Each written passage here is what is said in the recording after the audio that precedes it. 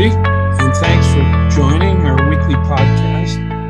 I'm Robin Lewis, founder and CEO of the Robin Report, and along with our chief strategist, Shelley Cohan, also, by the way, professor at FIT and Syracuse University, we welcome you to our conversation on the topic of privacy or personalization. It depends. You know, what does a consumer want? Well, it gets complicated. And in fact, they want both. They want both. Of course, they want, and in fact, they're demanding today to be personally engaged by retailers and brands who have, by the way, tracked their shopping and consumption behavior, what they like, what they don't like. And then the brands and retailers personalize their products and services and even their marketing. On the other hand, you go to the consumer and you're going to get mixed answers by asking them if they are willing to give up their privacy to get such personalized products and services. You know, if bluntly asked to opt in or opt out, with, by the way, no ability for the consumer to weigh in regarding what they would allow in or not. And Shelley, I know we have some stats on that. But on the other side, of course, are the brands and retailers who are trying to personalize their offerings and the marketing with good intent, I might add, and who are paying for advertising to get to those targeted consumers. All of a sudden, if the opt-outs are bigger than the opt-ins, the value of the ads in marketing drops, right? That's right. And it drops, therefore, in sales quickly afterwards. So with too many opt-outs, at the end of the day, Shelley, consumers don't get personalization, and brands and retailers lose the use of tons of data, right? And the advertising and marketing channels to reach them. So this kind of two-sided dilemma is actually intensifying. And I think it's going to get worse with all of the changes and updates to the devices out there with the iOS systems. So Shelley, kind of break this down a little more for us, okay, in more detail, and what it means for the brands and retailers, and of course, most importantly, the consumers. Yeah, well, sure, Robin. Well, let me start from the beginning. So although 75% of app users are aware of these changes that were recently made by the Apple iOS, they're not really aware, I don't feel, of the impact from a consumer perspective. And users may not be aware of what is in the pipeline come fall.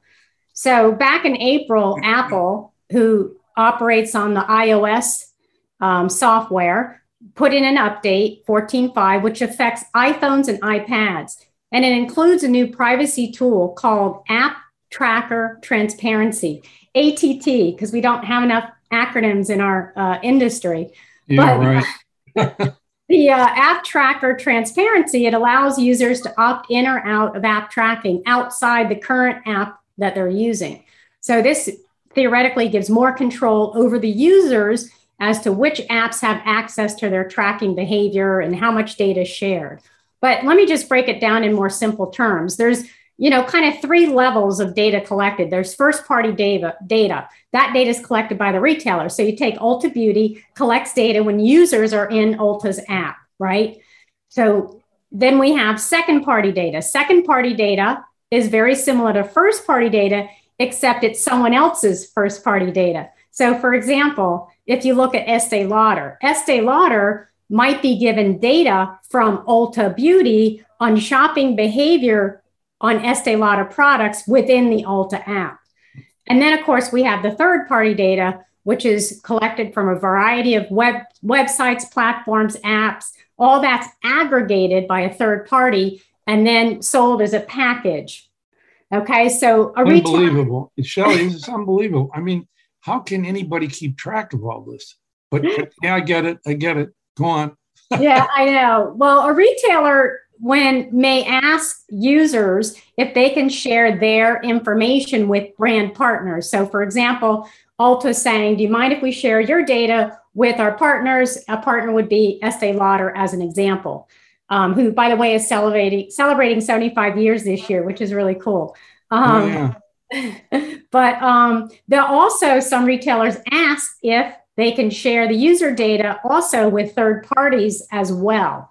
So there's, kind of a twofold thing. Can we track your data in our app? Can we share it with the partners, and can we share it with everybody else, right? So if an app wants to track and share data with third parties like advertisers, and the user says no, in other words, I don't want my information to be shared, you can imagine what's happening in the online advertising business if much of the data can't be shared with them.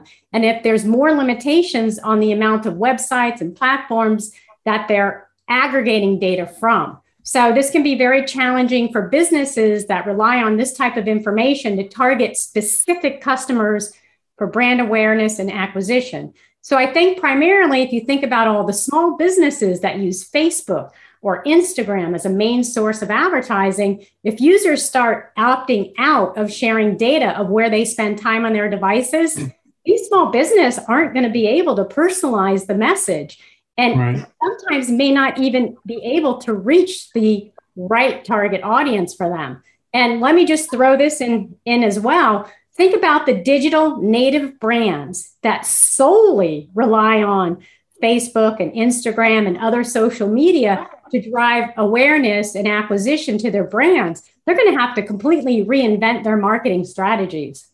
Yeah, that's incredible, Shelley. I mean, it really is. And I think we're just on the leading edge of all of this stuff coming out and all the issues associated with it. So, it's an interesting point about the digital native brands who seem to have the most agile business models, right? And they can quickly adapt to most of the changes in business and the conditions without the burden of a big, fleet of stores. In this case, however, the digital companies seem to be at more of a disadvantage than the legacy retailers.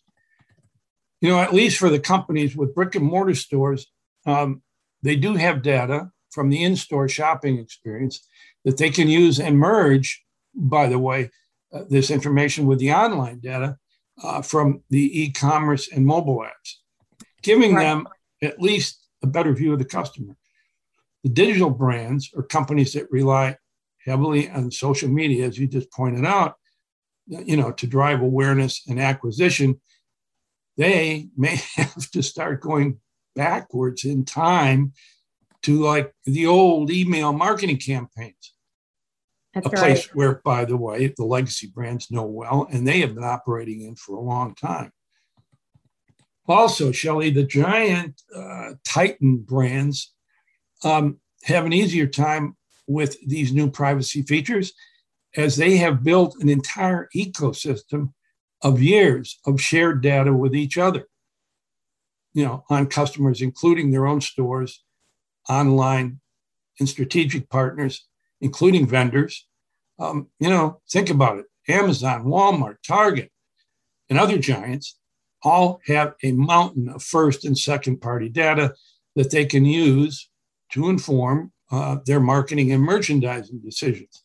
And the other point we should mention about the new privacy features is the timing of it. Coming off the pandemic, stay and work at home, coming off of that year where retailers were able to get so much rich data about consumer shopping behavior. Remember, Shelley, last year, the massive shift to digital was absolutely amazing across the industry. Customers, practically overnight last March, shifted from buying in store to buying online. So by the end of the year, many retailers had a plethora of data from the online shopping, helping them to better understand purchasing habits and also to inform future product assortments and understanding user habits across many different apps on the mobile device. So we go from tons of data at the retailer's fingertips to cutting off a significant amount of data with these new privacy features. You know, Apple is the first, and in the US market, this is significant. But I have to believe Android, Google are right behind them developing similar features, privacy features. Yeah, I'd have to agree with that, Robin, as well. And let's talk for a second about the consumers or the users of shopping apps specifically. So 44% of smartphone users use a shopping app on a regular basis. So that's a pretty high percent. So people are using their phones to shop, online. I think this is only going to grow with the increase in mobile and social commerce. But Robin, do you think that consumers really understand the consequence of what happens when they opt out of tracking and sharing information? Well, I think metaphorically, I think if you ask consumers if they want to be tracked and have their data shared, with third parties, especially advertisers, they would say no way.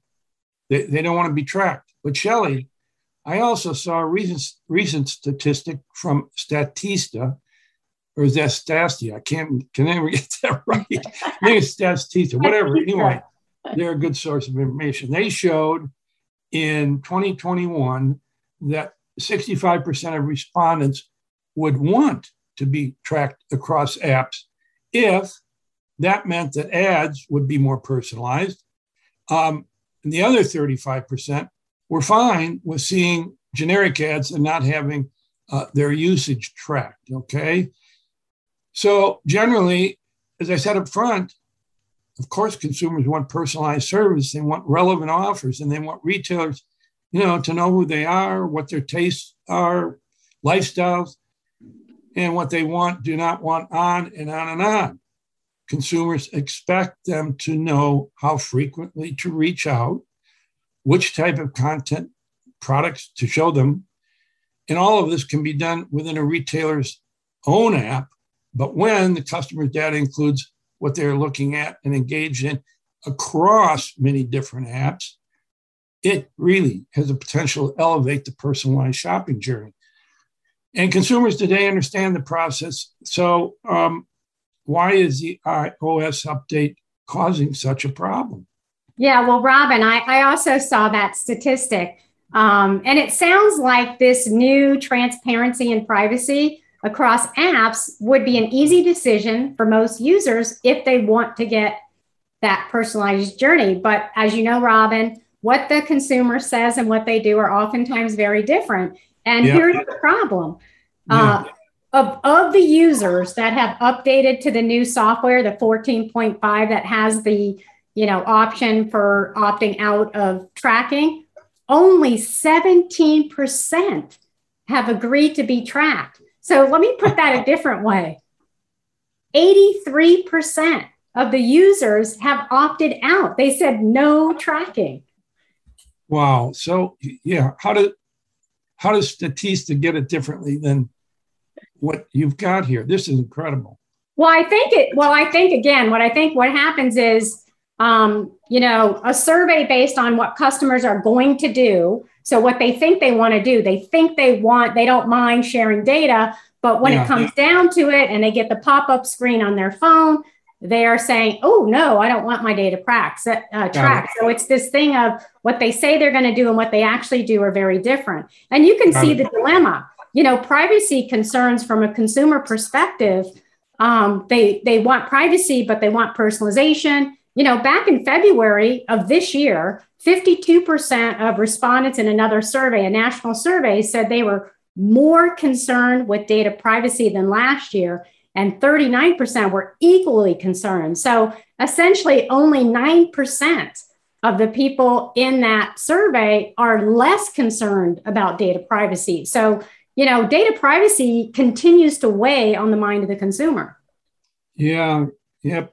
I mean, and retailers and brands have really kind of been in a quest over the past few months to strategize how to offset these new changes. And I know, we can talk about some of the solutions in a second, but Shelley, this issue has really not yet. It's just beginning. It has not been widely reported in terms of the impact on consumers and the industry.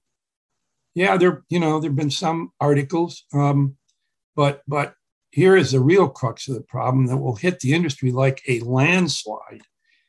Wall Street Journal reported that only 42% of the Apple iOS users had actually updated to the new software. Wow, that's low. Yeah. So what we are seeing today will become much more prevalent as more users update their software. And to worsen this blow, the percent of users opting out of being tracked will increase during the busiest time for the industry, holiday 2021.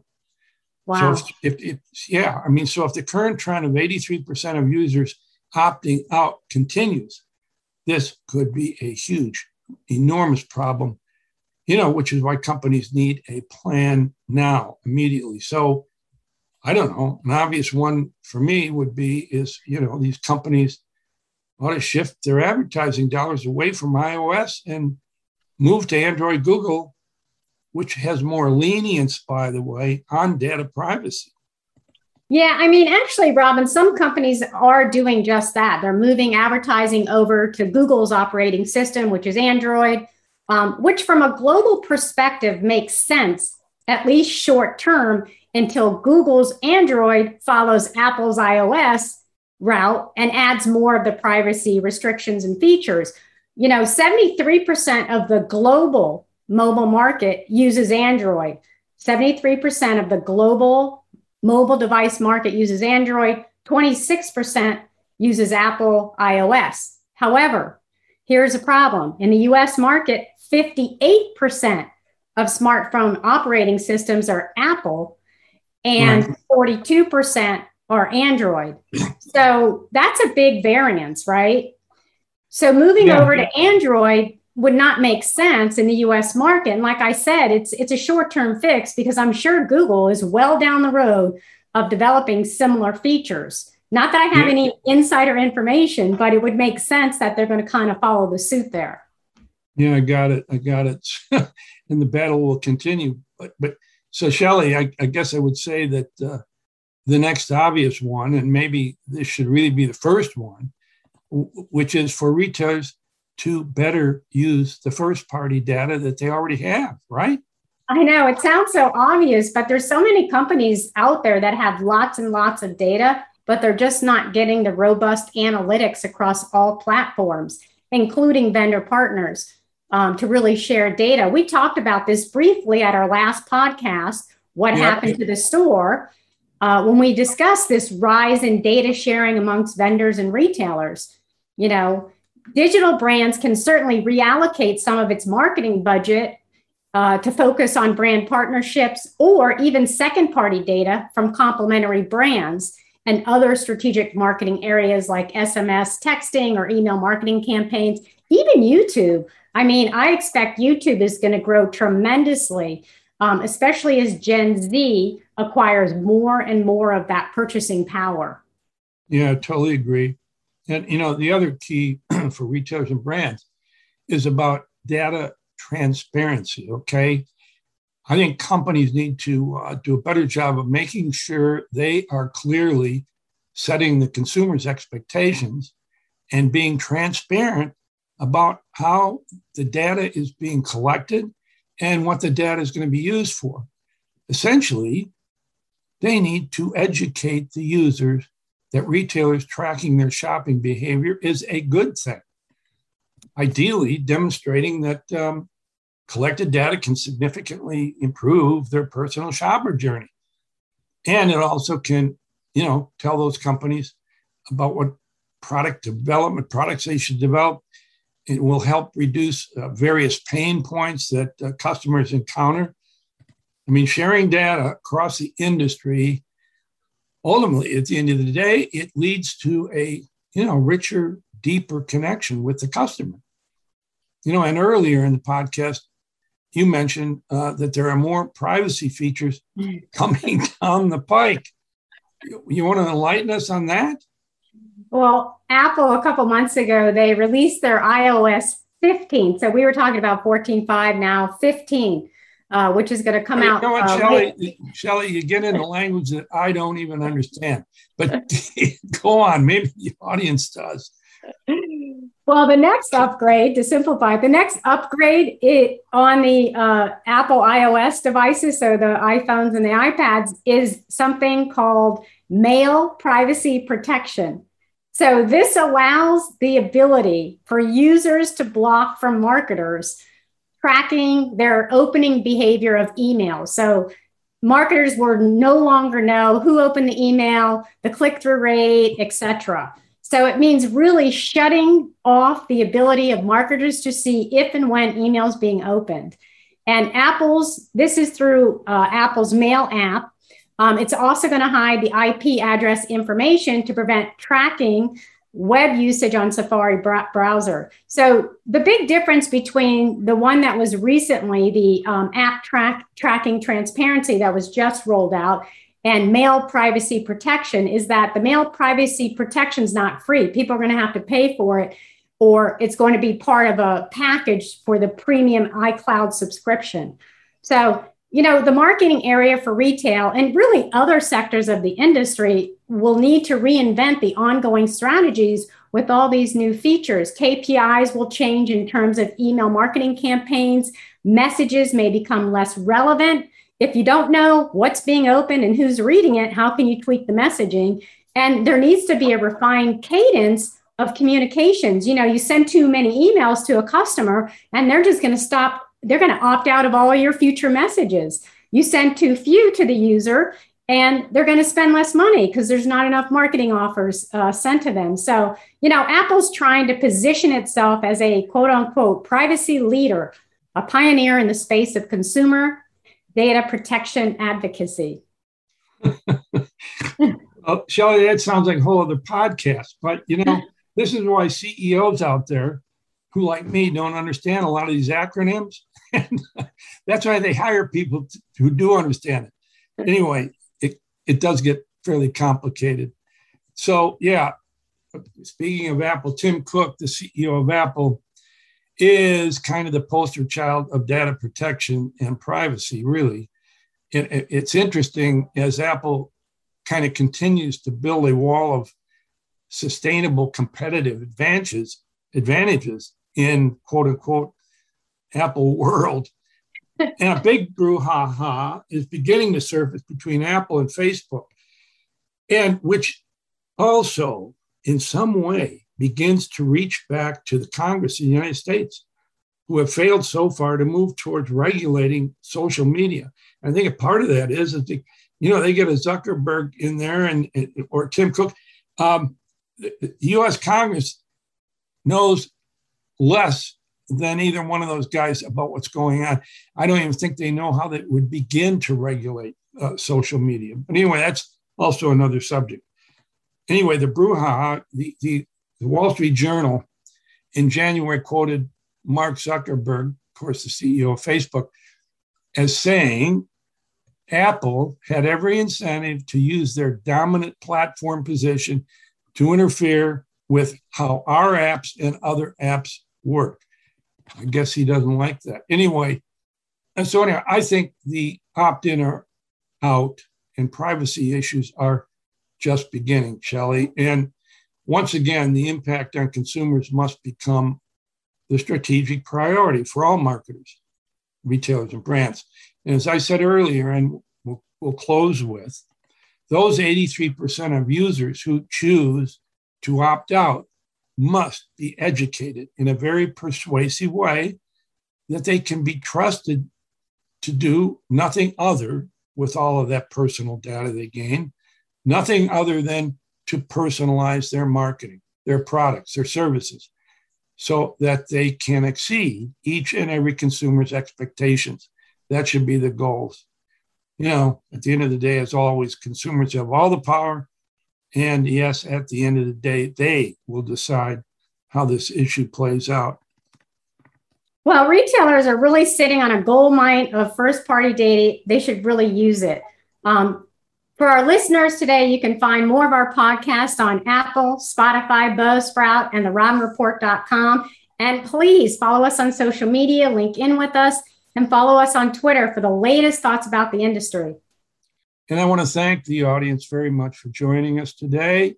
We look forward to you joining us every week if you can. And I've also invited anybody who has a topic that they've been thinking about for a while that you would like us to cover in one of our podcasts, please email me at robin@therobinreport.com. Thanks once again.